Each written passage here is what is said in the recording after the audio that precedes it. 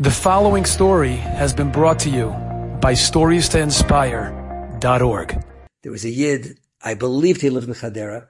His wife Nebuch got sick at a very young age, and she passed away, leaving him with 6 or 7 little kids in the house.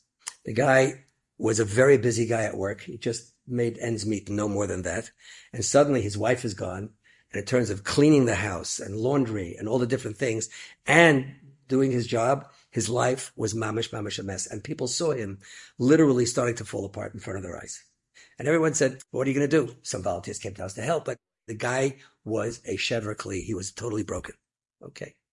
He would daven with minyan though every day. One day he comes to the local minyan there in Chadera, and he sees that there's a very chashuv Rav who came to the minyan. He's making an appeal. Everybody knew this Rav. He lived locally, and he had a fantastic maisid. The maisid was basically from cradle to grave. He had a preschool, and he had elementary school. He had for boys, he had for girls, he had a mesifta, had a beis medrash, had a koil going. He had a gemach for clothing going. He had a soup kitchen for elderly people who couldn't have. The man had, from soup to nuts, he had this maisid that everybody knew was one of the most important maisids in the entire city. Incredible. I do know some people who do something like this in Tveria. I met them personally, and I toured what they do. Unbelievable. The chesed that goes on by Yidden is haflo v'fela mamish.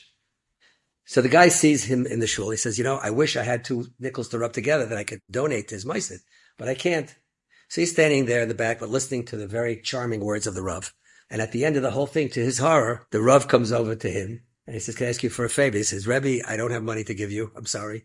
He said, no, I'm asking for money, but I need a favor from you. He said, well, what can I do for you? He said, could you drive me back after I finish the appeal? I'll be done in about 5 minutes. Could you drive me back? He says, sure. I think you're just about a block away from it. It'll be my pleasure to drive you back. He says, thank you very much. Fine. Finishes, he wraps up, folds away his talis, his tefillin, and they get in the car together.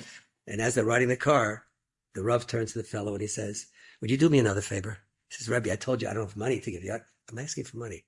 Would you please, when we arrive at my maisid, would you please honor me and come in for 5 minutes with me? I want to show you around. He says, Rebbe, you have to show around the rich people, not me. I don't have money to give. He said, no. I'm asking you for a favor. All I want you to do is to come in and look around. I want to give you a tour of the place. He says, Rebbe, what for? He says, please don't ask me. I'm just asked, could you please come in and do me that favor? I said, okay, I got money I can't give. All right, I'll do you the favor. Comes in and he starts showing them around the preschool and the elementary school, the mesifta, the beis yankov, the boys and the girls, and the dormitory for Yosaimim and on. And it's fabulous what the guy did. 5 minutes are done. He's seen the place.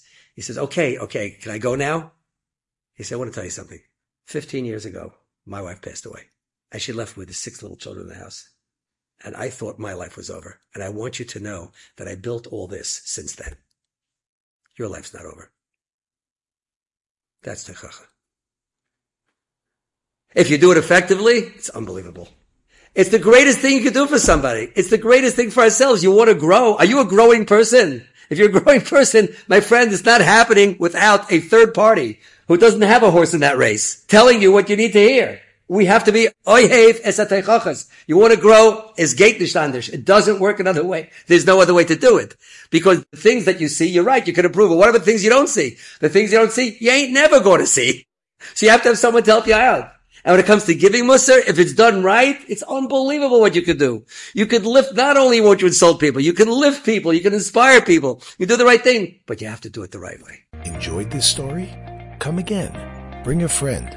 StoriesToInspire.org